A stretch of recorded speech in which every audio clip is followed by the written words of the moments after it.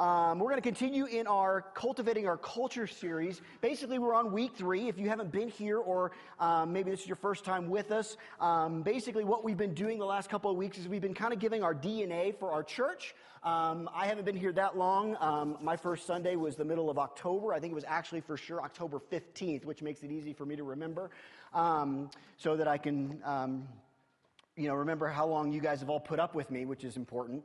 And since then, we've been kind of refocusing our church and refocusing in an area that we feel like God wants us to go. And basically, we've begun to do that in the end of January. We talked about our vision and our vision statement, basically. And the last couple of weeks, we've been talking about culture things. And the culture here is very important, and we want this to be kind of our DNA and be things that we always look at. What we've been doing, in case, again, you haven't been here, is I've been kind of giving these little phrases because I kind of like those little phrases. They kind of help me remember things, and then kind of basically giving you an idea of things that we cultivate. I had a grandfather who had a beautiful, amazing garden, and that garden got to be amazing and beautiful because he cultivated the ground and he got it to where it would need to be. So basically we understand that, and kind of our verse that we've been using as kind of our text for this series is Genesis 2:15.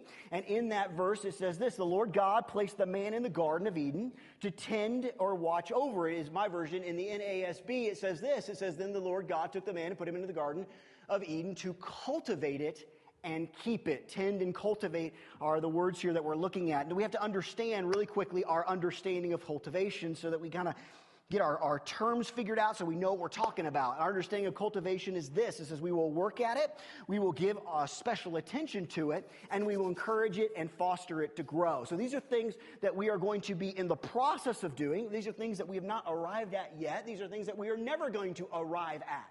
These are going to be things that we're going to be working at continuously through all that we do and all that we kind of are to kind of help people understand that this is what this place is about. I feel like a Micro Machine man.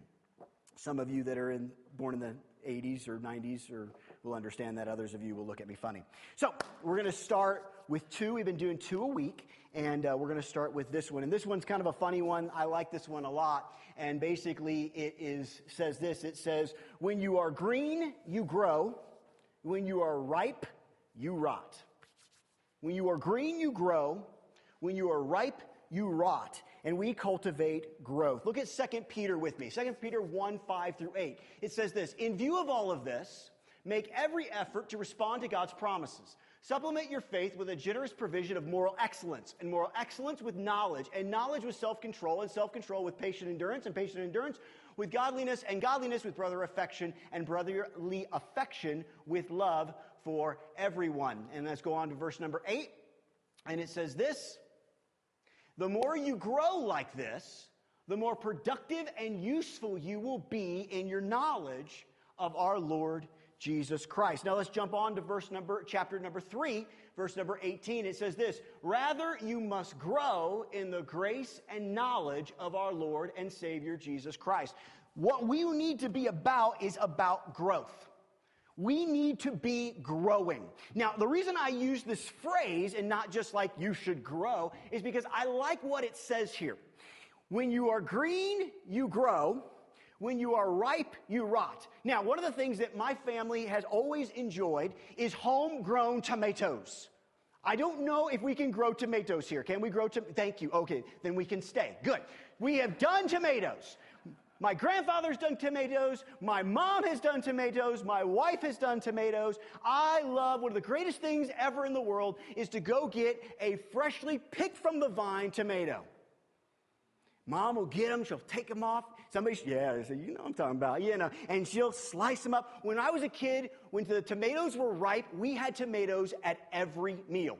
Breakfast, lunch, and dinner. And some of you are shaking your heads because you have experienced the goodness that is a fresh tomato cut from the vine. And then we put salt on it, a little pepper, and they're going to have them in heaven, and they're going to be awesome. Okay? Now, the thing about that, how many of you ever had this? How many of you ever had a fried green tomato? Yes, indeed.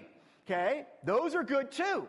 Okay, my grandfather would pick some of those green ones up, cut them up, put a batter on them. Listen, if you didn't know this, you're going to know this. You could take the most horrible thing ever, put batter on it, put it in a deep fryer, and it becomes glorious.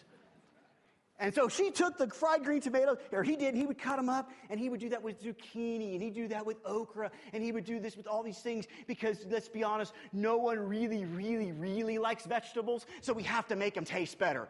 You don't believe me? What is broccoli without cheese sauce? You know what I mean? So we got all to do all this. And so we fried green tomatoes, and we put them out. And I remember as a kid going, Grandpa, why don't we just eat them green? He says, son, because they're not ripe yet. I said, well, but no, they're just not ready yet. And then they'd turn red, and then it would be time to slice them and eat them, and they would be so good. You see, the thing about understanding something that's green is this. It's not ready yet. It still has to grow. It still has things to learn. It still has things. Listen, you got to understand something about this place that you need to get. I am the number one in this, so if you don't understand this, you're going to know now so there's no confusion. I don't know very much. If you expect me to know everything, you're nuts. A lot of times I will literally say this. Somebody will say, I have a question. I want to talk to you about some theology issue. And I'm like, okay, great. And I always usually say this. If I don't do this, just know I'm telling you now in case I forget. Most of the time I'll come to you and you'll say, hey, I have this question. I say, great, but I have one caveat. What is it? I have the right to say I don't know. Because I don't know everything. Listen, this place is going to be about growing. It's about learning. It's about having an expression and a discovery of who Jesus is. Remember what our mission is. Our mission is to help people discover and grow in Jesus. That means you too. This is about us understanding that there's still things for us to learn and grow in. It's understanding that you're still green, and that's a good place to be. That's a great place to be. Because the following is this. When you're ripe, you rot. When you become red and you become like you know it all, rotting is going to take place next. It's natural. It's how God created it to be. And so your job here is to learn. Your job here is to grow. Your job here is to fight the idea or the thought that you have arrived. No one has arrived. How do I know that? Because this is not the destination. Okay? This isn't where you're headed. This is not where you were created to be. So if you think you've arrived, you're wrong because this is not your place. God didn't create you and place us in here. He created us and put us in the garden. Guess what God is restoring and bringing us back to? The garden. He is restoring us back. You have not arrived yet. You have not learned everything yet. I don't care if you got saved yesterday or you got saved under Moses. You don't know everything. And here's a beautiful thing about that. There is a great freedom in that. There is a great understanding in that. Because when we understand that we don't know everything, then we can go to the person who does. You ever met that person who thinks they know everything?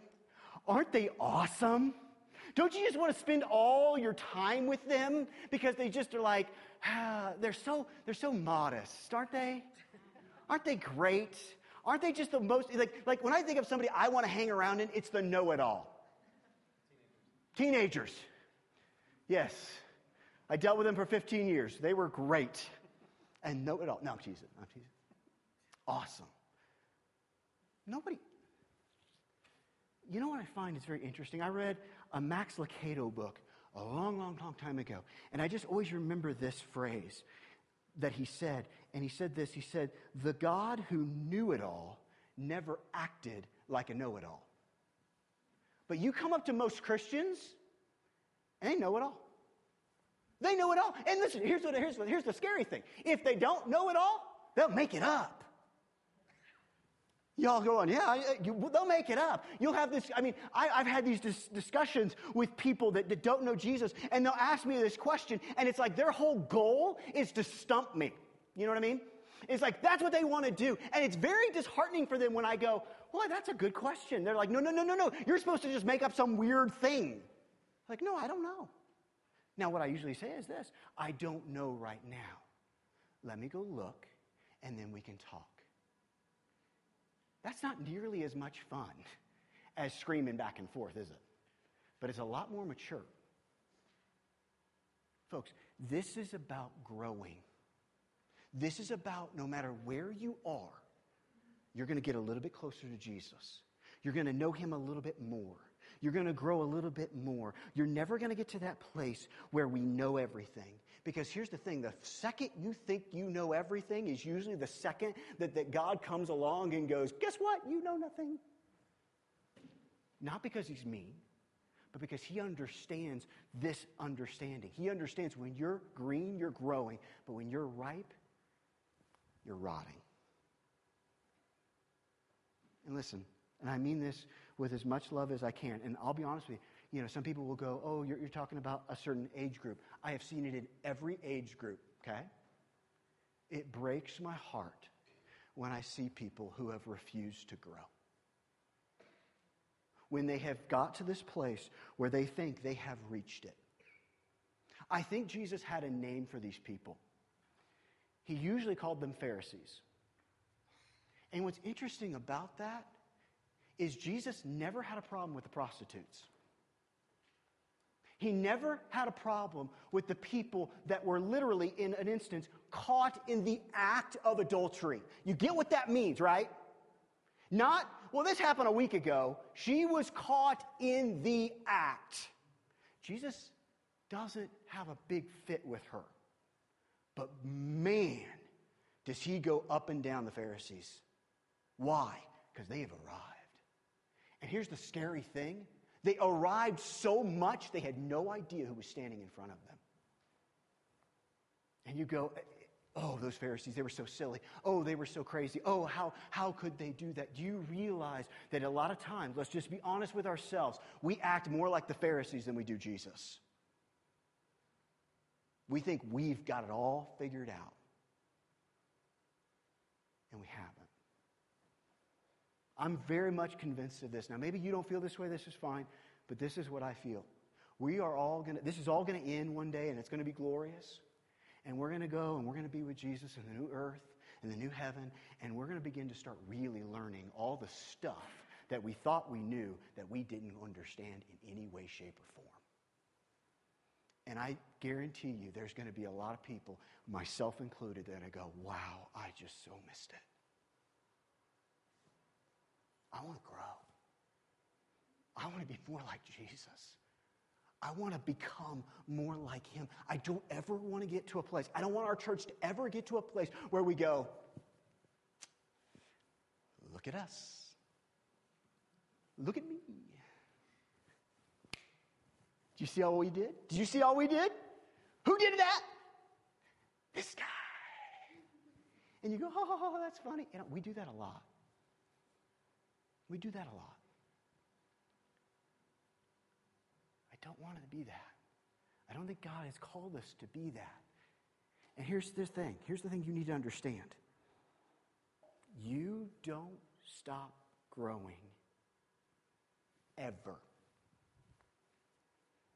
You don't stop learning ever. God is much too big for you. Knowledge of him is far too great. Listen, we are going to have all eternity to learn about Jesus, and we are still not going to understand him. He is that big, and he is that huge. And if your understanding of God has narrowed him to a box, I'll just be honest with you, shame on you. Because you are missing the grandeur of our God. You got things to learn. You say, well, Aaron, I've taught this. I have a PhD. I have that. Oh, great, that's awesome. You still aren't even close. You still don't know everything. Let's grow together. Let's learn together. And if we understand that, let's understand this, that everybody's at different places, that we're all not on the same place in our journey. There's going to be times where people aren't going to be where you're at. And that's okay too, because here's the dirty little secret. You were there one time, and there was somebody where you are, and hopefully no one came up to you and said, well, you just missed it. You know, can I just be honest with you, because that's just who I am and it's what I do.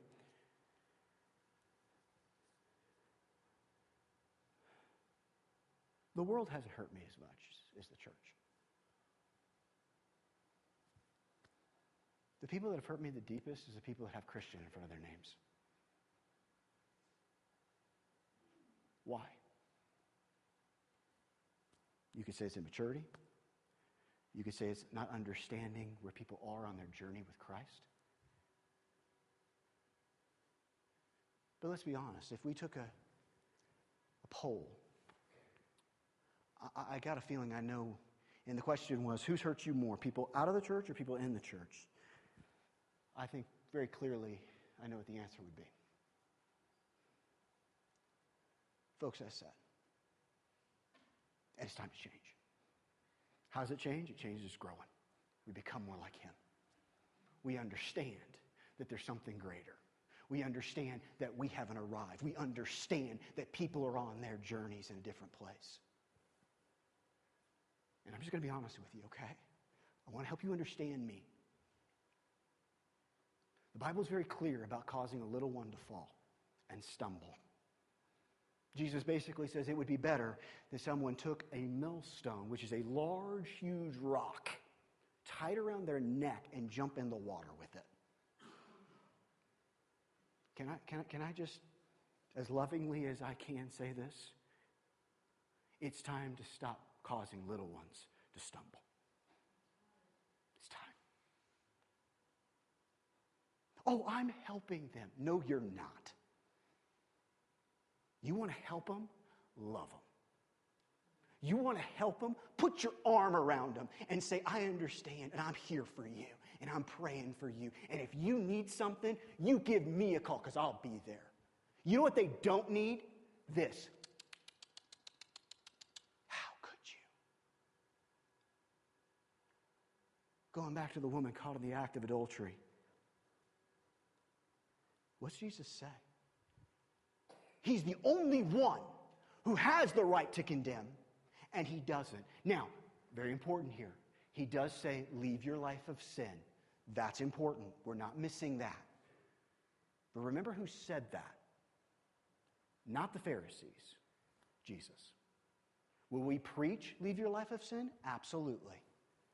But let's be honest, sometimes what people need more than anything is not your judgment and condemnation. They need your love and acceptance. Because they're not sinning against you. They're sinning against God. Let's understand that. How does that happen? We grow. How does that become easier to do? We become more like the one that we are attempting to be like. We're imitating our rabbi. We're walking in the dust of our rabbi. We're becoming like him because we're his disciple. And we've got to understand that. So here, we are going to cultivate growth in every person, in every child, in every adult, in every person. As long as you are breathing in this place, we are going to try to do everything we can to help you grow, because that's what we need to do. Next, the second one. We get off the sidelines. We cultivate servanthood. Let's look at Mark.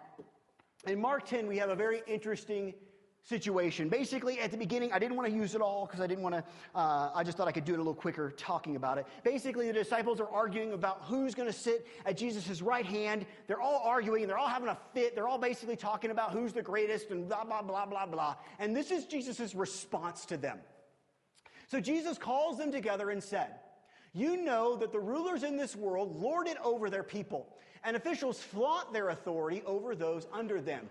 But among you, it will be different." Now, I love that verse right there. We're going to stop right there because this is important that you catch this. This is not Jesus asking. This isn't Jesus saying, oh, if you feel like it. This is Jesus basically giving a command. He is basically stating, here is what the world is doing, and that you are going to be different than the world. If in this area we are same as the world, then we are not obeying the command of Jesus. Did everyone understand that? Let's move on. He says, but among you it will be different. Whoever wants to be a leader among you must be your servant.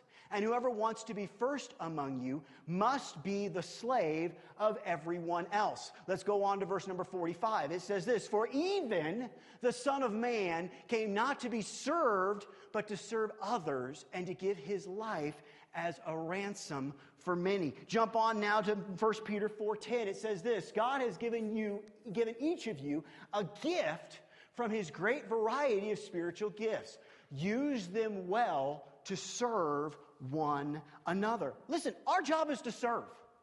It is not to be served, it is to serve. You want to be like Jesus? Great, that's an awesome thing to be. The question is, how are you serving? If you cannot tell me immediately someone you are serving right now in your life, then I'm probably going to tell you, you're not doing a good job serving.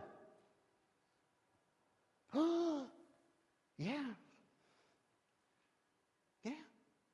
Who are you serving? We're going to cultivate servanthood. We are going to make this a priority. This place is not a place where you're going to come and be able to sit down and do nothing. That's not what God has called this place to be.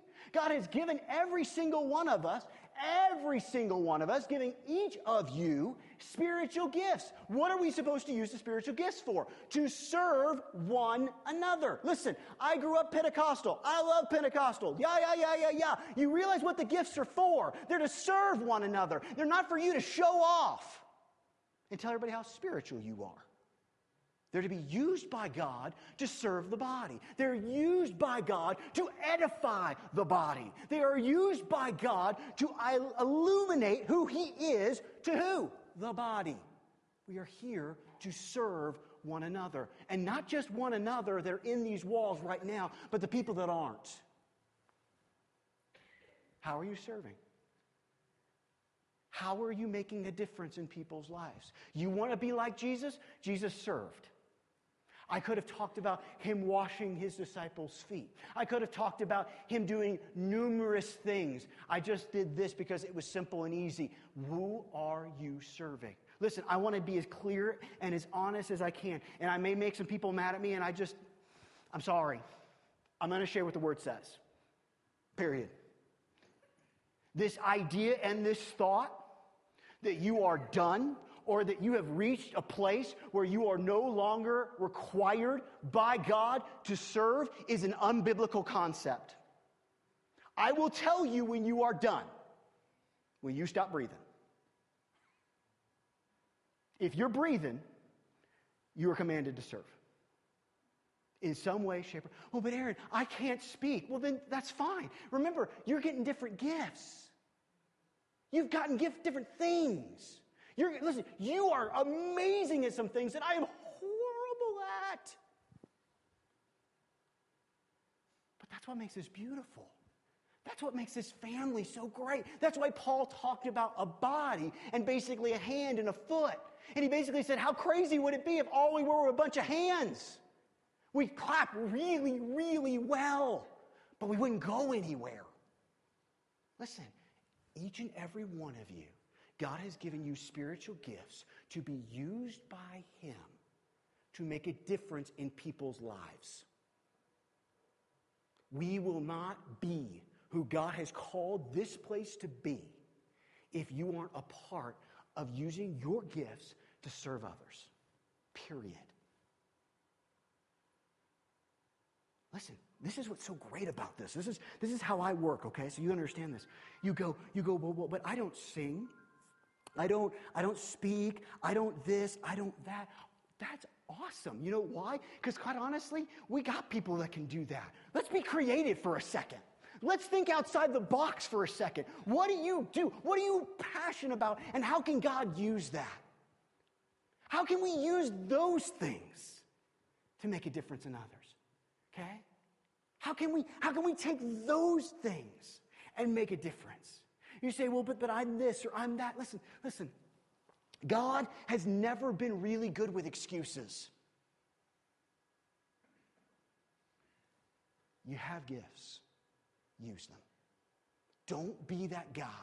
Don't be that gal who takes their gifts, digs a hole, puts it in the ground, covers it up, and goes, oh, I was too afraid. You know why that was such a horrible example? Because he didn't know the heart of his master.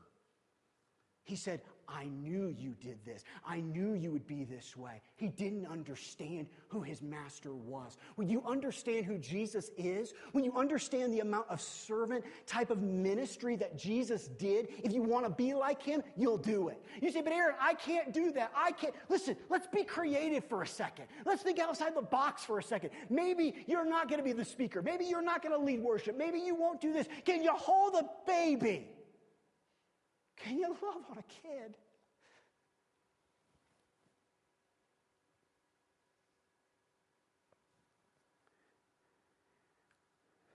I'm convinced of this.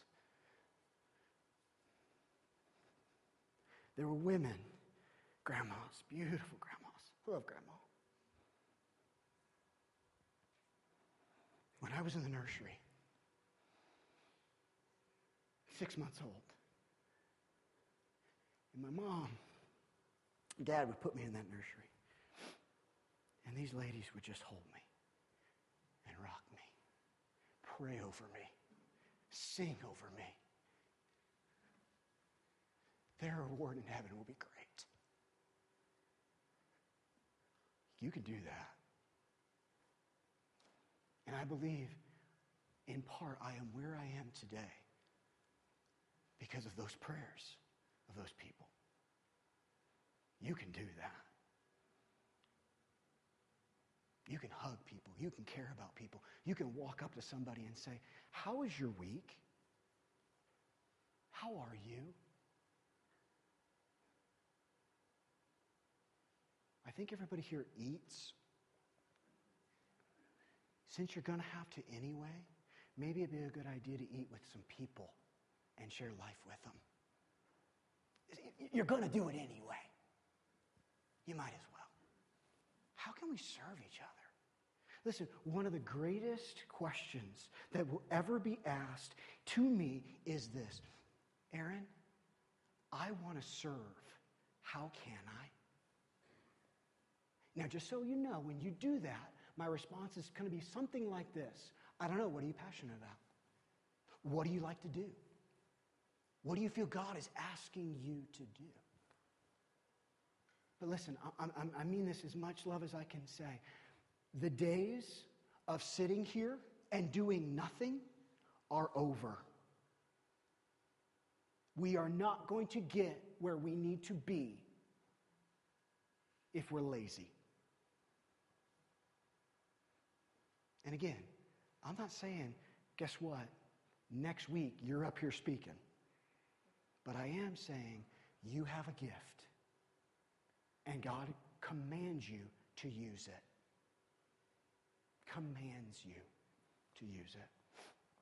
The Son of Man came not to be served, but to serve. Let's just be honest with ourselves for just a second. In the majority of churches in this country, we got that flipped around. We think that our job is to come to church and be served. Our job is to come and sit down in our nice comfy chair and wait for people to come to us.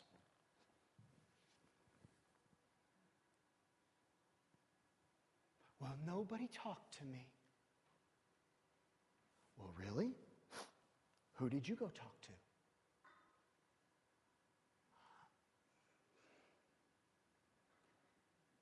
I believe in something very strongly. It's something called self-responsibility. You want to grow? That's on you. You want to be a family? That's on you. I can't do it by myself. You will put me in an early grave if I try to do it by myself. Now, some of you, that may be something you're wanting, but hopefully most of you don't want that. But listen, we're going to do this together.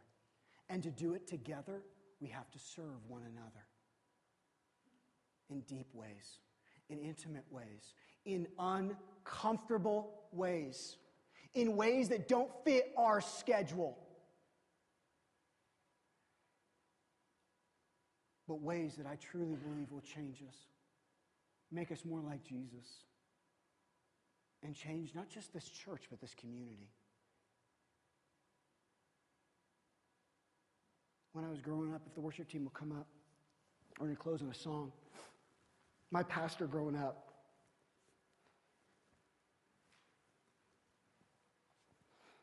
he performed my mom and dad's wedding. He dedicated me. You know, we had a very close relationship with him. And he used to say these little words, and maybe this is why now as we do this as a family, we have these little phrases because they kind of stick in my mind. But his name was Pastor Johnson, and Pastor Johnson he'd say, Aaron, it's as simple as this. People don't care what you know until they know how much you care. People don't care how much you know till they know how much you care. Serving each other is caring. Serving each other is taking care of each other. It's building an intimate connection with our family. And it's time. It's time to get off the sidelines. It's time to just stop watching and get our hands dirty. Get in the midst of the stuff that's going on. Get in the middle of the stuff that people are dealing with and serve each other in deep ways, intimate ways. Because here's the thing. I believe with all my heart that sometimes the things that make the biggest difference has nothing to do with me. And I love the Word, and I love sharing the Word, and I'm not belittling the importance of the Word. Do not misunderstand me. But sometimes just having somebody that cares means more than if I stood up here and talked for 4 hours.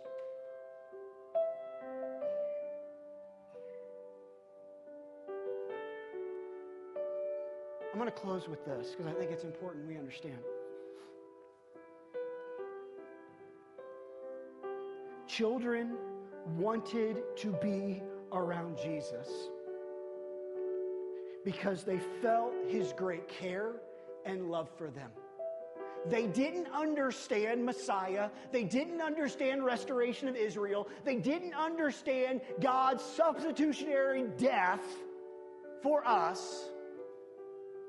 They just want to be around Him because they felt loved. All that other stuff is important. Don't misunderstand me. But people were drawn to Jesus because He loved them.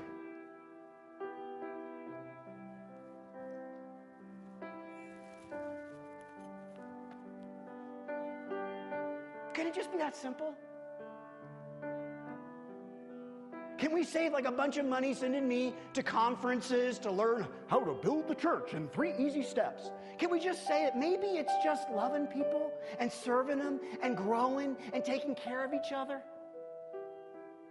I know that's, maybe you were hoping of like something deeper than that. But you know what I find?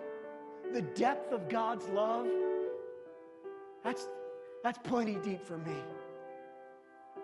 So here's what we're going to do. We've done this the last 2 weeks. We're going to do it this week, and we're going to do it next week. We're going to make some commitments. Not to me, because that's silly, but to God. We are going to, if we decide this, we are going to commit in prayer individually to God that we will be a part of cultivating these things. We will be a part of cultivating growth, and we will be part of cultivating servanthood. So this isn't a commitment to me. This is a commitment to your Father. This is, God, I will be a part of this. I may not be perfect. I won't always do it right. I'll mess up. But I'm going to do all I can with your help to make this commitment to you. And I get to make that commitment verbally out loud in front of everybody, because if I don't do it, if I'm not leading out front, then we're not going anywhere. So I have no problem making this commitment in front of you and with you. So if that's what you want, if that's what you desire, then I want you to pray with me right now, and then we're going to have the worship team come and lead us in a closing song. Father, we love you and we need you. And God, right now, Father, in my life, me as Aaron, as an individual, I commit myself to cultivating growth. Not just cultivating growth in my life, which I want to do, but cultivating growth in this place. That, Father, I will help people have the tools that they need to grow. That we will turn up the soil. That we will add fertilizer. We'll do everything we need to do to make those things possible. But Father, it starts with us. It doesn't start with somebody else. We need to get our eyes off of them and get our eyes on us and say, Father, change me. So God, that's what I'm asking for. Father, I pray for growth in me. I pray that I would never get to a place where I think I know it all. I would never get to a place where I think I have arrived. But Father, I will constantly, diligently seek you and desire to know you more. Because God, you are big and you are huge and you are mighty. And Father, I also commit myself to serving people. That Father, when something needs to be done, it won't be trying to pull teeth. That Father, that it will be a situation where we literally have to say, okay folks, we have enough. Thank you so much. We have enough people to do that, but we need help here. And there will be a lot of people that want to help there. That Father, there would just be a breakout of servanthood. That there would just be a desire to be used by you. Father, you're not looking for perfect people. You're looking for people that are willing to serve and to do all that they can. That's what you're asking for. And so, Father, I commit myself to that. That, Father, that I will lead in a way that says I will lead as a servant. I don't want to be a Saul. I want to be a David. I want to serve and lead that way. And, Father, I want us to become like that. Because, Jesus, you didn't come to this world to serve, or to be served. You came to serve. And if we're going to be like you, then we need to be the same. And so, Jesus, we commit to you these things. We also understand we can't do them without you. So help us. Help us. We love you and we thank you. You are good and you are great. You are mighty and you are strong. And we will be all that you have destined us to be, because we are laying down our wants, our desires, our thoughts, our plans. We're giving them to you and letting you do incredible, amazing, life-blowing things, because that's what you want to do. We love you and we thank you. In Jesus' name, amen.